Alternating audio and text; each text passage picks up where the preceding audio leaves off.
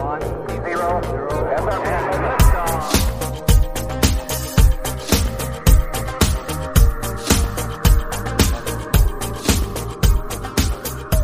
guys, welcome to another episode of Filter.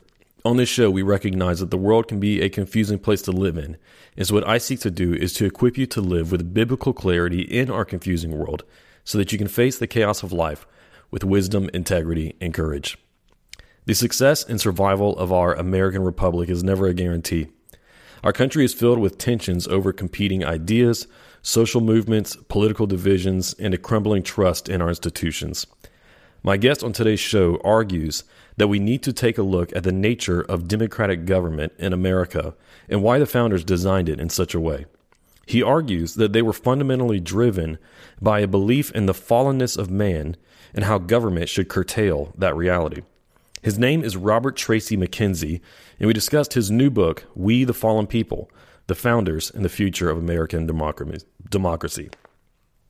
Robert Tracy McKenzie has his PhD from Vanderbilt University and is the Arthur F. Holmes Chair of Faith and Learning and a professor of history at Wheaton College. His books include Lincoln Knights and Rebels, A Little Book for New Historians, and The First Thanksgiving, what the real story tells us about loving God and learning from history. Before we dive into this episode, let me encourage you to subscribe to our email list so that you can get all the latest episodes and content sent directly to your inbox. Visit the link in the show notes and you can sign up on my website. Also, be sure that you're subscribed to Filter wherever you get your podcasts so that you can get all future episodes right on your homepage and notifications as well for whenever we publish new episodes. If you're helped by this content, we'd really appreciate it if you left us a rating and review or shared this show with your friends. Leave Filter a 5-star rating on Spotify and include a review on Apple Podcasts. It'll only take a minute of your time. And when you take these simple steps, it greatly helps us to get the message of biblical clarity out to more people. Well, without any further delay, let's jump into this conversation that I got to have with Dr. Robert Tracy McKenzie. Tracy, welcome to the podcast. Aaron, it's my pleasure to be with you. Well, I've been looking forward to it. Like I was telling you before, your book caught my eye, and I've been really interested in it, and so it's been a pleasure to look into it a little bit. Haven't finished it, but look into it some, and get to talk to you today. We already got to hear your bio, but just tell us a little bit more about your background, some of what you were sharing with me before we started. Sure, yeah. I've been a professor of American history now for 34 years, but actually spent the bulk of the time not in my current institution, but in a large research university. I was at the University of Washington for more than 2 decades and had the opportunity to come to Wheaton College in 2010. And here I focus on U.S. history broadly, and I train students about how to think Christianly about our past. Excellent. And I think that's a great project that we should learn how to think Christianly about history. I think that's something that a lot of us don't really consider, is that there is a way to view not just our spirituality and ethics, but also history, science, and economics in every field as a Christian through the biblical worldview. So I absolutely love that. And that's why I was excited to have you on. We're talking about your book today called We the Fallen People. It's a new book that you have out. I think it's an interesting book to have out right now because we are living in a time in our culture where there's a lot of debate over our history, and there's a lot of debate over our founding, what it means. And so I think that your book is very timely in helping us to think through these issues. But in the book, what you write is that, or at least how you start, is you talk about how there are really only 2 reasons for one to believe in the idea of democracy. Can you explain those 2 reasons to us, why they're relevant to believing in democracy? And then what are the results, just briefly, because we're going to get into that a lot more. What are the results of following those 2 different lines of thought? Yeah, that's a great question. The idea actually is not mine originally. I take it from the Christian apologist C.S. Lewis in one of his lesser-known essays. He almost as an aside says, and I'm paraphrasing here, but he says, boiled down, there's just 2 reasons that we would logically endorse democracy. that we would logically, advocate majority rule as the guiding principle. He said one is because you have faith in human nature, and the other is because you don't have faith in human nature. He elaborates on that in a way that may not, immediately make sense to you, but once he explains it, I think it does become clear. So he says, on the one hand, you might think that men and women are by nature so good and so wise that everyone's voice deserves to be heard, and that the general welfare suffers when everyone's voice isn't heard. Lewis then said, that is, I believe, he says, that is the false romantic understanding of democracy. He says, on the other hand, you may believe that men and women are by nature so wicked. And that's the exact word that he uses that jars our ears today because we just do not speak about human nature in that way. But he says, you may believe that men and women are so wicked by nature that none of us can be trusted to exercise unlimited power over our neighbors. He says that, I believe, is the true ground of democracy. He goes on to say, he says, I believe in democracy because I believe in the fall of man. And so that becomes really sort of the framework for the book, the idea that there are more than one reason to embrace democracy, and to try to get readers to consider the idea, first of all, to ask themselves, what is my sort of implicit foundation for believing in democracy? But I really want to make the argument for Christians to consider that broadly, American culture has embraced democracy for the wrong reason. We hear so much today about the challenges facing American democracy, about the polarization that divides us, about the fragility of democracy, all of which I think is true. But I think before we can address those problems, we sort of have to go back to basics, to square one, and really just wrestle with, why do we believe in democracy in the first place? And so that's really what I had in mind in the way that I framed the book. Yeah. And the central thesis of your book, or one of them at least, is that the reasons we embrace democracy today are very different than the reasons that the founders of the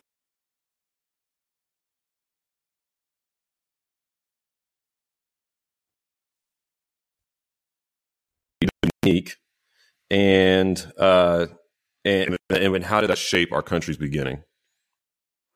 So one of the things that I try to do in the book is just to model the value of thinking historically. And one of the ways that I think history can serve us is just to show us that the way that we see the world, the values that we hold, often are sort of situated in a particular historical moment. They're not the way people have always thought. And once we realize that, it sort of allows us to see them a little bit more clearly, to be a little bit more self-conscious of them. And I think that this is a sort of a classic example that I begin the book by going back to the values primarily of those founders who were involved in the creation of the Constitution. And I ask, what was their understanding of human nature and how did that relate to their thinking about the proper structure of government? And one of the things that became very clear was that the framers of the Constitution absolutely believed that a successful framework of government had to rest on an accurate understanding of human nature. It had to be realistic about what motivates men and women in their behavior. And to generalize broadly, the framers assumed that human nature was selfish. My students often find it difficult to sort of bring the kind of nuance that's necessary to this question. They hear that the framers didn't think that men and women are basically good, and so they said, so they thought we're all evil. And that's not how they would have expressed it. Their view is actually much more complicated than that. They believe that men and women were capable of acts of great courage or kindness or self-sacrifice. They wouldn't have denied that for a moment, and they hoped that we would all aspire to that. But they said that basically our default motive is self-interest. If you had to have one word to characterize their understanding of human nature, it would be self-interested or selfish. So what that meant is that when my self-interest clashes with the general welfare, my human nature says, well, that's too bad for the general welfare. I need to do what's best for me. And so they took that assumption to the framework of the Constitution. And what that led to more than anything else was their axiomatic assumption that power is always dangerous. It's always a threat to liberty, is the way that they would have most commonly phrased it. Power is always a threat to liberty, because what power does is give us the ability to implement our agenda of self-interest as we understand it, and our ability to do that even at the detriment of those around us. So they would have said that power is dangerous if it's wielded by a king. They would have said that power is dangerous if it is wielded by an aristocratic minority. And they would have said that power is dangerous even when it's wielded by a popular majority. And so they take that understanding to the framework of the Constitution. And all of those features of the Constitution that we all learned about in junior high school, you have, the separation of powers and the three branches, you have the checks and balances. All of those grew out of an understanding that power is a threat to liberty, which rested on their understanding that human nature is basically selfish. So I would argue that it's almost the case that there's not a line in the Constitution that is not flowing out of this understanding of human nature. And I really think I just don't think that's a very debatable proposition. I think it's very easy to demonstrate. What's the challenge then for readers is to sort of ask themselves, so what? So do I care? And so what I also try to do after overviewing the framers' understanding of human nature is I just look to Scripture. I look to Old and New Testament declarations, to the historic Protestant confessions, to other sorts of evidence we have on themes in church teachings over the centuries. And I say, were they consistent with revealed truth? And I think they were. One of the debates that a lot of Christians get sucked into with regard to our history is the debate over whether the leading founders were devout Orthodox Christians in some way that that we would define. And I think that's really difficult to answer. Yeah. On the other hand, their understanding of human nature is not difficult to answer because they talked about it all the time. And they thought it was absolutely central to their task of creating a government that would promote justice and flourish. And so I really think that's where our attention should start. And when we start there, it can challenge us to sort of rethink how we think about democracy. Yeah, absolutely. Like you said, we cannot look into the hearts of the founders to figure out were they devout followers of Christ, like you said, or at least Orthodox. But we can look at what they believed about the world, power, humanity, and see at the very least a very, very heavy influence of the Christian worldview, especially in terms of human nature. And yeah, like you said, self-interest, that is something that you see come up very often whenever you read the founders and their thoughts. Can you help people I think a lot of us our remembrance of civics might be a little dusty. And so can you help us just give some specific examples of how they designed the government and framed the Constitution so that self-interest would work against one another and prevent an authoritarian rule, whether that be by an aristocracy, popular democracy, or one person, a king? Sure. Yeah. That's a great question. And so we can approach it in sort of two ways. One is the way that they structured the government of the Constitution to sort of create curbs on the government itself, and the way that they structured the Constitution in order to shield the government from popular pressure. The way that James Madison, who was one of the leading members of the Constitutional Convention, the way that he put it in the Federalist Essays, which were these essays written to promote ratification of the Constitution, he says you must construct a government in such a way that it allows it to control the governed, but also obliges it to control itself.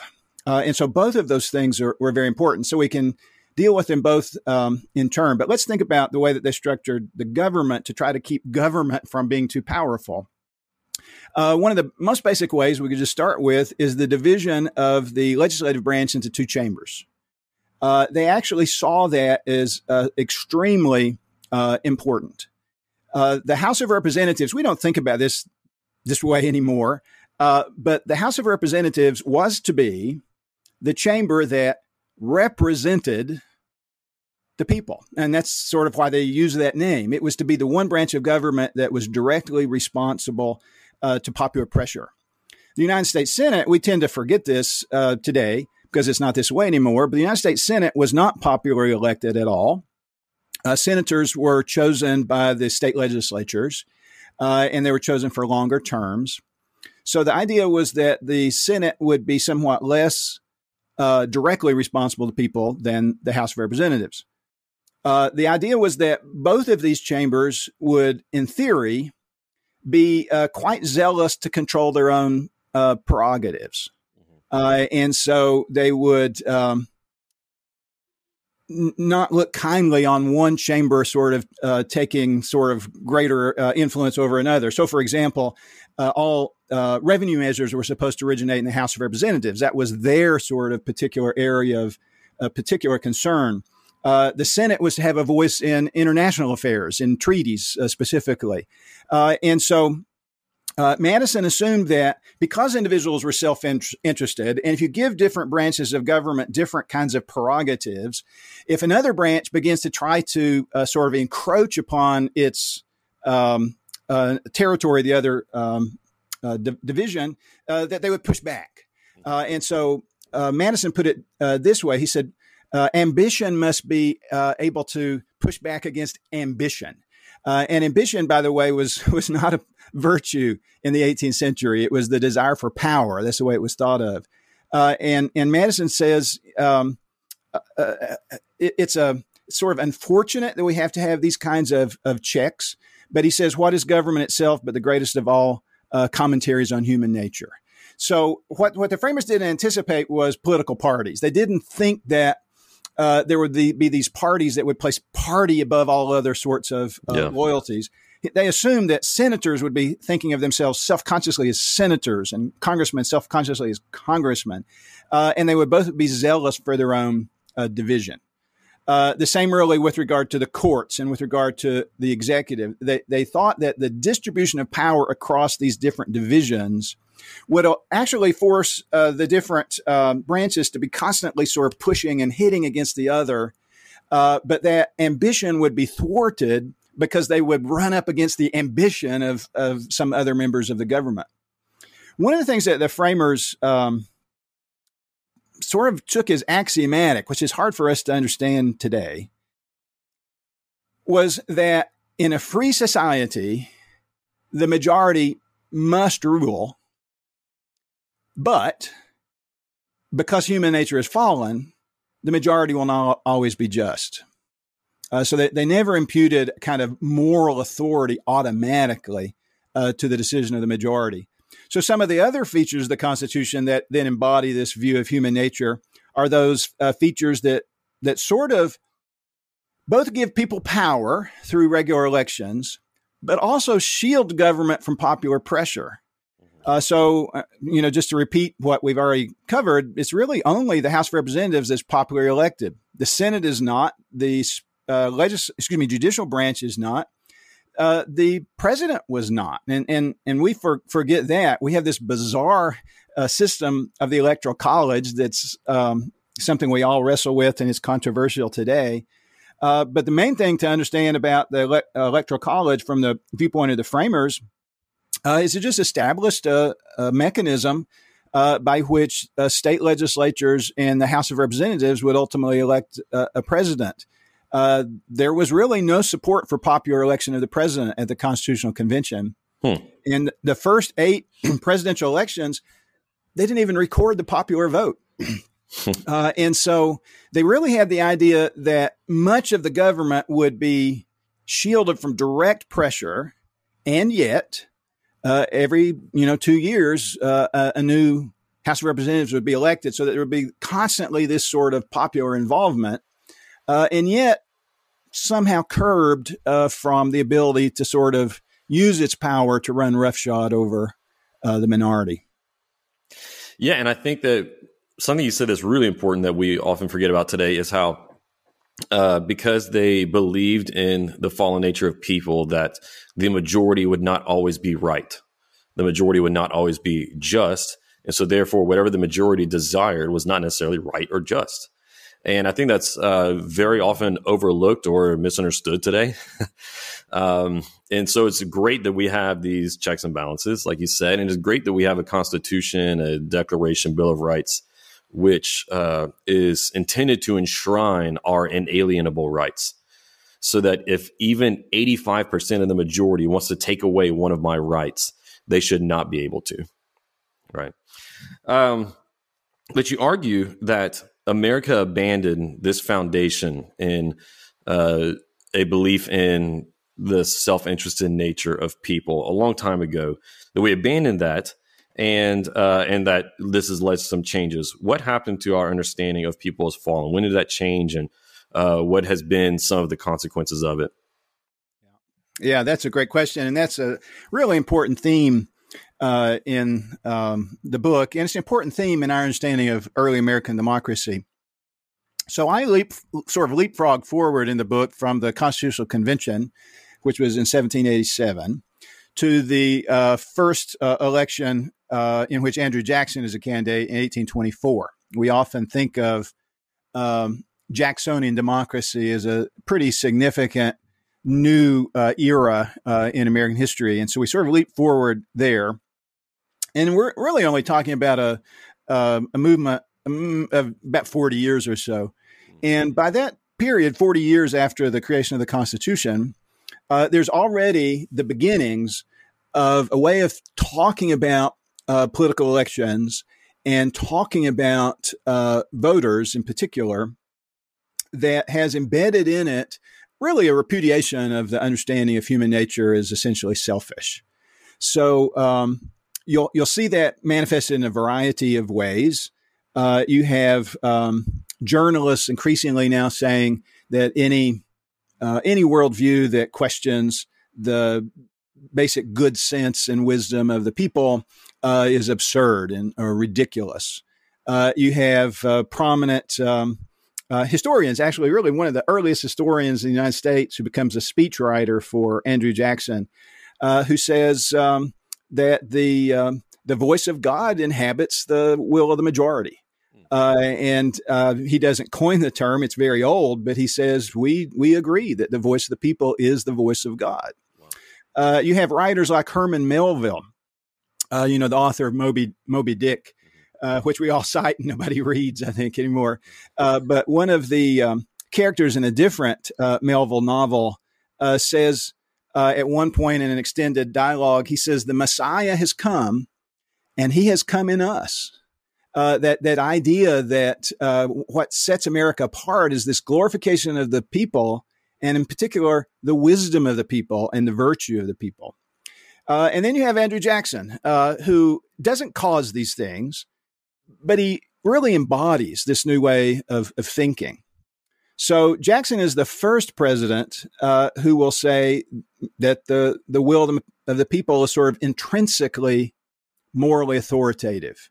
So he'll say in various public addresses, that the people are characterized by virtue, by wisdom, that they are incorruptible, that as long as the will of the majority is followed, he has no fear ever for the future of the country.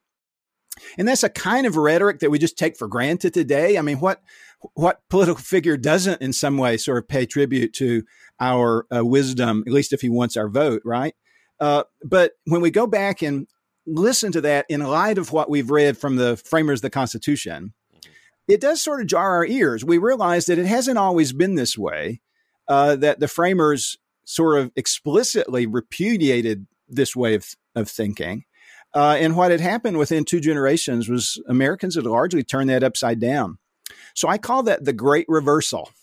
And I think it's just good for us to be aware of this for many reasons. But one, I think, is that we often sort of fall into this way of thinking where we think, everything that's gone wrong with American democracy is something that's happened, fairly recently.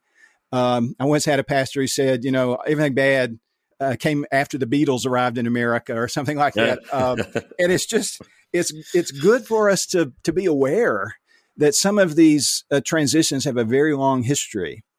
And in particular, it's good for us to be aware of this because if a characteristic in the culture around us has always been that way in our lifetime, it's often difficult for us to think critically about it.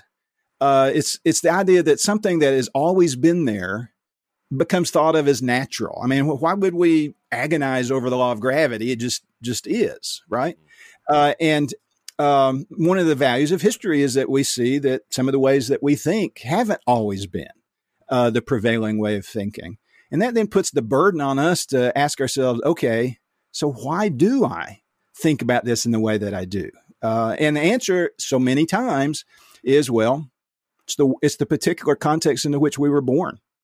And we just absorb. So much of our worldviews are just absorbed by osmosis, not because we have thought systematically about something, much less held it up to the light of Scripture. We've just absorbed it. And I think that's true in much of our thinking about democracy. Yeah. And so what changed in American democracy and in government as a result of this new movement in thinking about human nature and this new political rhetoric? Well, in the short run, I'm not sure that there are, apart from the rhetoric, there's not going to be a lot of immediate kinds of transformations or changes. I think these kinds of shifts in thinking, because they're so foundational, also take time to sort of work their way out. But I do believe it has a lot of implications or consequences. One of the things that I think you can link to this positive view of human nature is that Americans become more sympathetic with and susceptible to what scholars call populism or a populist appeal. Some of your listeners may have, heard references to populism in recent years. It's a phenomenon that's not only important in the United States, it's important in Latin America, in good parts of Eastern Europe. And so it's an important phenomenon. Populism, just to sort of define it really briefly, is just a way of framing political issues. Populism posits typically a kind of really foundational contest or struggle between the people and some threat to their well-being. And that threat can be from any number of locations. If you're sort of on the right in your politics, you may see that threat from established, entrenched bureaucrats or academic elites or Hollywood liberals or something like that. If you're sort of leaning to the left in your politics, you may think about corporate America, the 1%, or some other kinds of threats to the well-being of the people. The framers of the Constitution, because of their understanding of human nature, were never comfortable with framing issues in this way. And they often would have said that a individual who's aspiring for votes, who presents a struggle between the people and their enemies, they would have defined that person as a demagogue, which was never a compliment at all. They assumed that a demagogue was trying to manipulate popular opinion as a springboard to their own ambitions for power. What that sort of boils down to, if I could sort of bring in a 20th century voice, the Russian dissident Alexander Solzhenitsyn famously wrote in one of his books that the line that separates good and evil doesn't run between nation states or political parties or classes, that it runs right through every human heart. The framers would have accepted that. They would have said that this tendency to selfishness touches every human heart. And I think that's a robust biblical understanding of sin as well. It touches, we are all fallen. There's none of us good, no, not one. As Americans begin to embrace this very positive view of human nature, although they wouldn't have said this explicitly, they're less and less thinking that the line between good and evil runs within their own hearts, because they're increasingly thinking that they're basically good. And so that when someone comes along and says, you are all really good, but there is an evil outside force that is threatening you, that can be a captivating argument.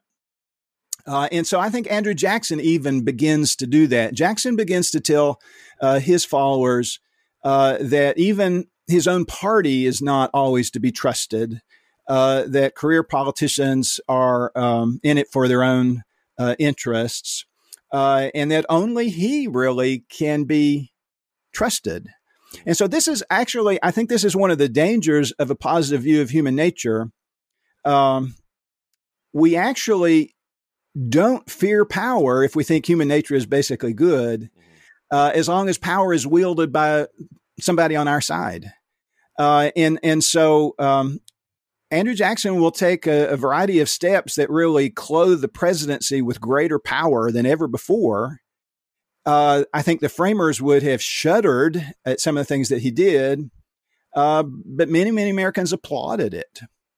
And so this view of human nature is basically good really gets in the way of thinking Christianly about institutions, about political movements, about the way that power is used governmentally. And so I do think it has all kinds of consequences.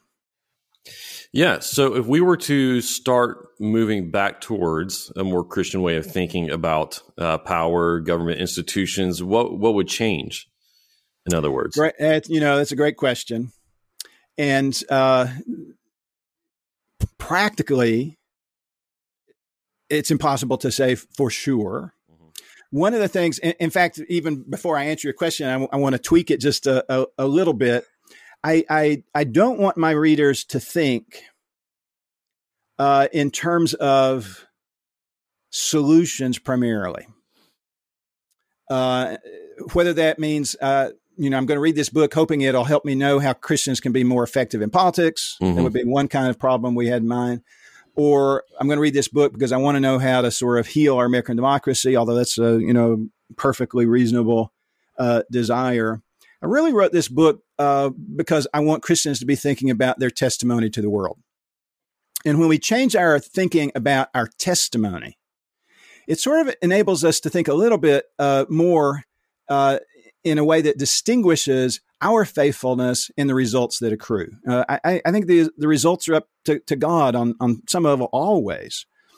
And so, although I have some thoughts about how things might change in terms of our politics, I'm much more concerned about Christians' behavior.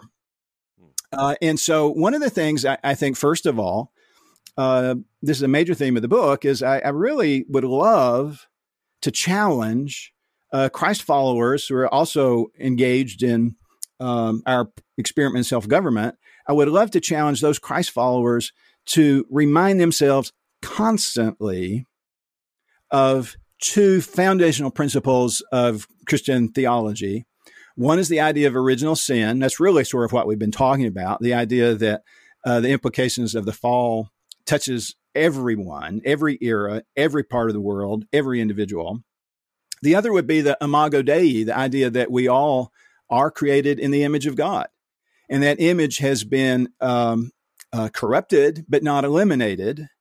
And so I would love to see us sort of go into the voting booth. Also, just in the way that we listen to political rhetoric, in the websites that we endorse, the tweets that we share, we would be reminding ourselves that I'm fallen, and every political leader, every political party, every political movement that I endorse is fallen. And on the other hand, every individual that I oppose politically is created in the image of God, is no ordinary human being, is fearfully and wonderfully made in the image of the Creator. And I would hope that would lead to more humility and to greater charity. And if the world looks at that and says, how politically naive, how unrealistic, well, I can live I can live with that. I just don't know that we're called to results. And in fact, I do believe that the moment we think that, the temptation to compromise in order to accomplish those results becomes enormous. I think we're called to faithfulness. And so that's a beginning. A political scientist would want to say, okay, but how is that going to affect, this or that element of the political system? I'm not really operating on that level, if you understand what I'm saying. Yeah, absolutely.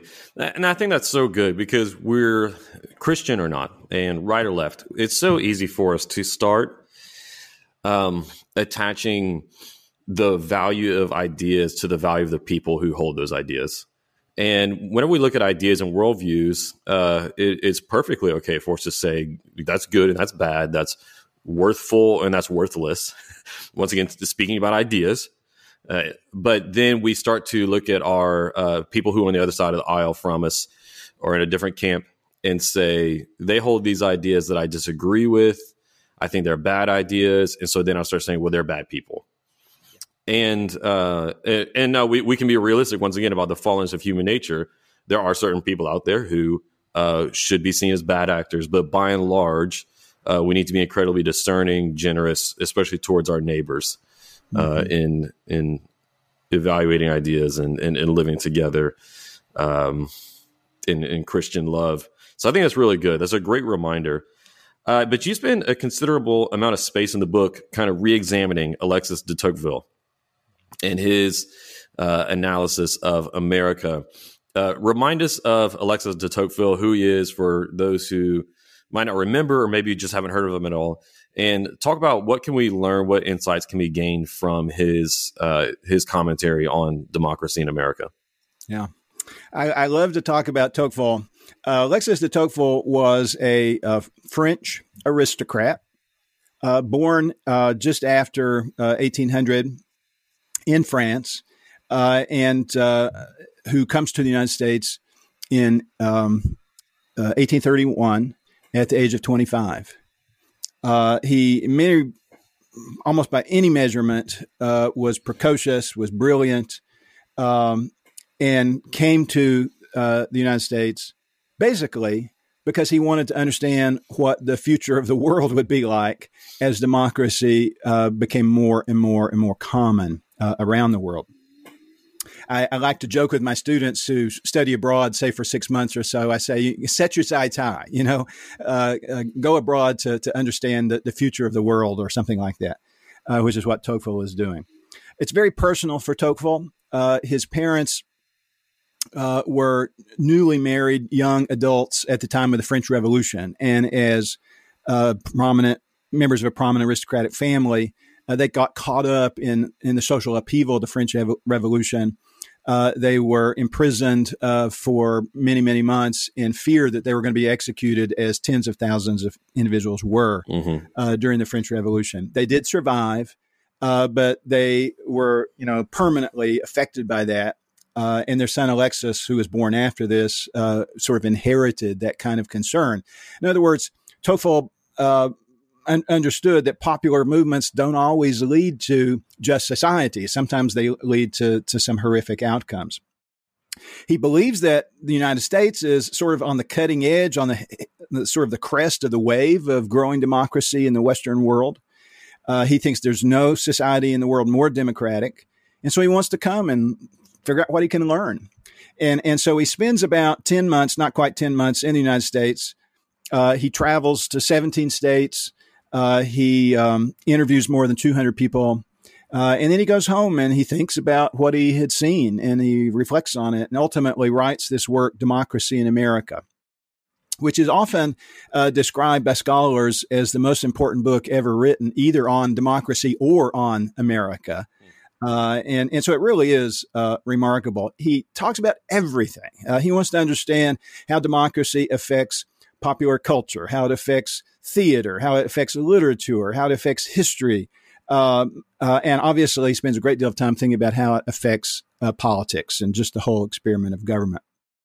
He's not a Christian. I don't believe that he was a Christian. It's hard to say absolutely for sure, but his private letters suggest that he was a seeker who really was, for most of his life, never at peace in terms of his own understanding of God and God's gospel. But as an outsider, he's a sympathetic critic. He wants to see democracy flourish. He also says that he has both fear and hope for it. So what does he bring to the table? Well, one of the first things, I think, maybe the most important thing, is that Tocqueville actually came to the study of democracy without what I call in the book democratic faith. I argue that just in the popular way that we think about democracy today, we just assume that democracy is intrinsically just. So when we encounter evidence of injustice in our society, we say, well, that's not right. That is a sign that our democracy is not yet perfect. But if we continue to make our society more and more democratic, truly democratic, these instances of injustice will go away. So what it sort of boils down to is that democracy just becomes the synonym for the good society, and there's no problem that more democracy won't solve. That's what I call democratic faith. Tocqueville does not have democratic faith. He actually is going to take it as obvious that democracy itself is morally indeterminate. And he does that because he shares the same understanding of human nature as the framers of the Constitution. He believes that human nature is very mixed. And he talks about his own nature, and he says he's part angel and part beast. In Christian term, we might talk about the new man and the old man, or the spirit and the flesh. He sees that struggle within himself. And because he sees that struggle and assumes that it is a universal struggle, he does not believe that the will of the majority is automatically just. So he starts with that idea, the moral indeterminacy of democracy. And then the concept that probably he's best remembered for is what Tocqueville called the tyranny of the majority.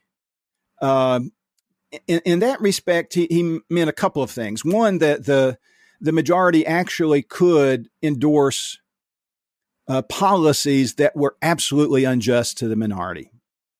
He actually arrives right in the middle of the American debate over the removal of Native American people from the eastern part of the United States that we associate with the Jackson presidency. Tocqueville saw that as an example of a majority simply using the power that it had to do what served its own interests, even if it was unjust. He thought a lot about American slavery, and he saw that as another example of the tyranny of the majority. But he also argued that the power of the majority could be exercised in sort of unseen and abstract ways. So he said the majority can have really sort of oppressive control over opinion.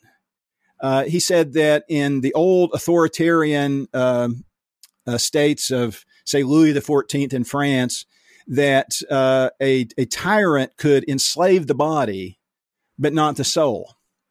He said that in democratic societies, people aren't thrown in jail for their opinions, but they can be effectively ostracized from the discussions in ways that make their lives utterly meaningless to the conversation. So he says in democratic societies, the body is left free, but the soul is often enslaved.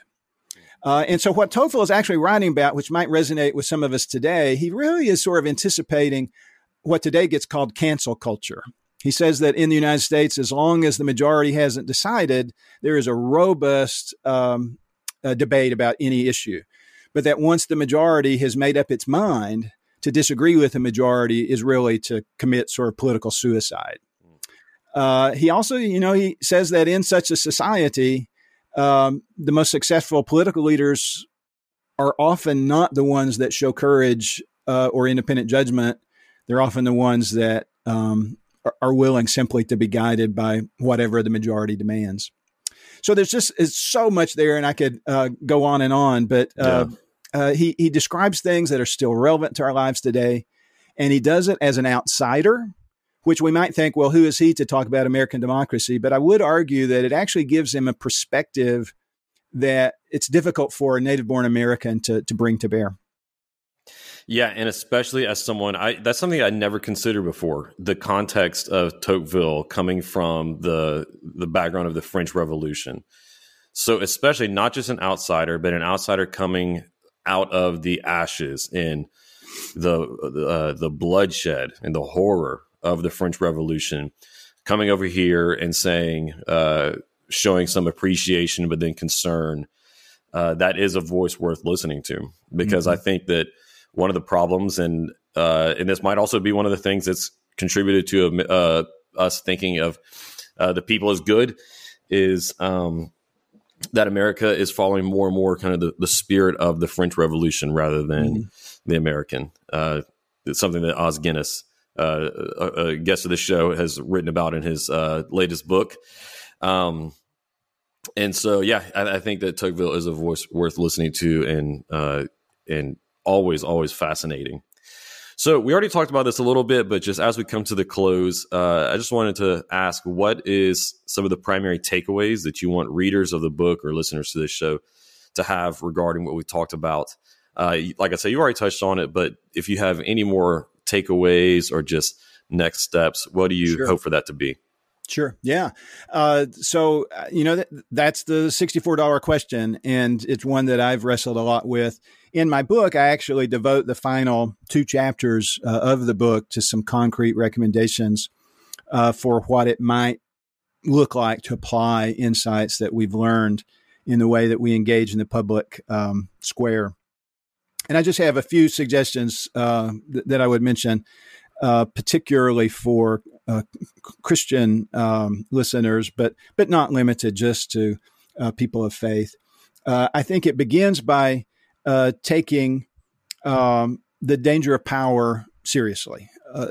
When we look at American politics today, it's pretty clear to me that if there are any Americans who take the danger of power seriously, they're a minuscule percentage. And here's why I think that. I think the true litmus test of our understanding of power is our willingness to curb power when we ourselves wield it. And what I see is that we're very skeptical of power when our party, whatever that is not in the majority. Yeah. We're not at all suspicious of power when we're the ones pulling the trigger, when we're the ones wielding it. And so I don't see any sizable contingent of Americans today who accept remotely the framers' understanding of the dangers of power. So I think it starts there, always with the emphasis in particular on when we are in the majority. Secondly, I think it's important to take seriously the power of the temptation of power to lure the church to positions of power. One of the things that Tocqueville talked a lot about in Democracy in America is the vitality of American Christianity. And he actually believed that American Christianity was having a significantly positive impact on democracy as he observed it in the 1830s. And in his interviews, it's one of the questions he asked time and time again. How do you explain the vitality of Christianity in your land? And the answer that came back over and over and over again was the separation of church and state. Now, that phrase is a loaded phrase, and it can mean a lot of different things to different people at different times. And so I want to be really careful. What his interviewees were saying, they weren't saying we're talking about a public square that's devoid of any religious dimension. We're not talking about an understanding where everyone checks their religious views at the door before they engage in politics. But he was saying what they were telling him is that American churches sort of take pride in not affiliating with a political party or the state. And Tocqueville compared that to his native France. So at the time of the French Revolution, the monarchy, of course, was the framework of government, and the Catholic Church was officially established in a close partnership with the monarchy. And so Tocqueville said that when a popular movement arises to overthrow the monarchy, they pretty naturally saw religion as the partner of authoritarianism. And so many of those radicals in the French Revolution assumed that it was just as essential to destroy the Catholic Church as it was to overthrow the monarchy. And Tocqueville thought that was an enormous mistake. He argues that despotism can exist without faith, religious faith, but democracy can't. And he worried that if the United States repeated the pattern of France, that it would actually have a detrimental effect on religion. He says when religion is not associated with a temporal power, it is free to exercise authority over all. When it enters into a partnership with temporal power, individuals who might be drawn to it will actually be repulsed. So that's one of the takeaways that I really encourage readers to take seriously. And then the final one is just to take rhetoric seriously. I argue that the way that we talk about our political values, the way that we discuss our political opponents, is always actually carrying a religious message. It may be a message implicitly about original sin. It may be a message about the image of God in others. But we're always conveying a religious message. And so one of the things I really want to challenge Christians today is to not accept the argument that all that matters is policy and that rhetoric is irrelevant. I think the votes that we cast always are not just transactional. They're also a form of testimony. And so I think the way that our Christian assumptions get conveyed most powerfully is often in the rhetoric that we use, even more than the policies that we espouse. And individuals may not agree with that, but I would encourage folks to wrestle with that just a little bit before dismissing the idea. Excellent. Good. So once again, the book that we talked about today is We, the Fallen People by Tracy McKenzie. Thank you guys for listening. Tracy, thank you for sharing about the book. I highly recommend it. I think it's a great read, a lot to learn, many great insights. Before we go, do you want to help people if they want to follow any more of your work, learn about your other books? Where would you point them to go to connect with you and learn about your work? Sure. So I've written several books explicitly for Christian readers, and so you can find those on Amazon. You can also read some of my shorter essays and learn more about my take on these issues at roberttracymckenzie.com. Great. I'll have the link to the website in the show notes, as well as the book, so that anyone who is interested in following you or getting the book, you guys can find that in the link to the show notes. You can find that in the link below in the description on YouTube or on whatever podcast platform you're listening to get full show notes for everything that we talked about today. So once again, Tracy, thank you for joining us today on Filter. I enjoyed it and appreciate your time. My pleasure, Aaron. Thanks, and God bless your ministry.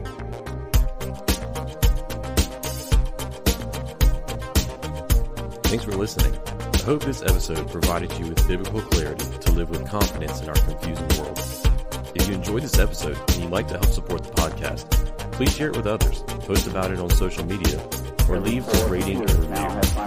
To catch all the latest from me, you can go to my website, aaronchamp.com. While you're there, subscribe to my newsletter so that you can be updated anytime I share new content. You can also follow me on Facebook, Instagram, and Twitter at Aaron M. Champ. Thanks again, and I'll see you next time. Until then, hold fast to the aim.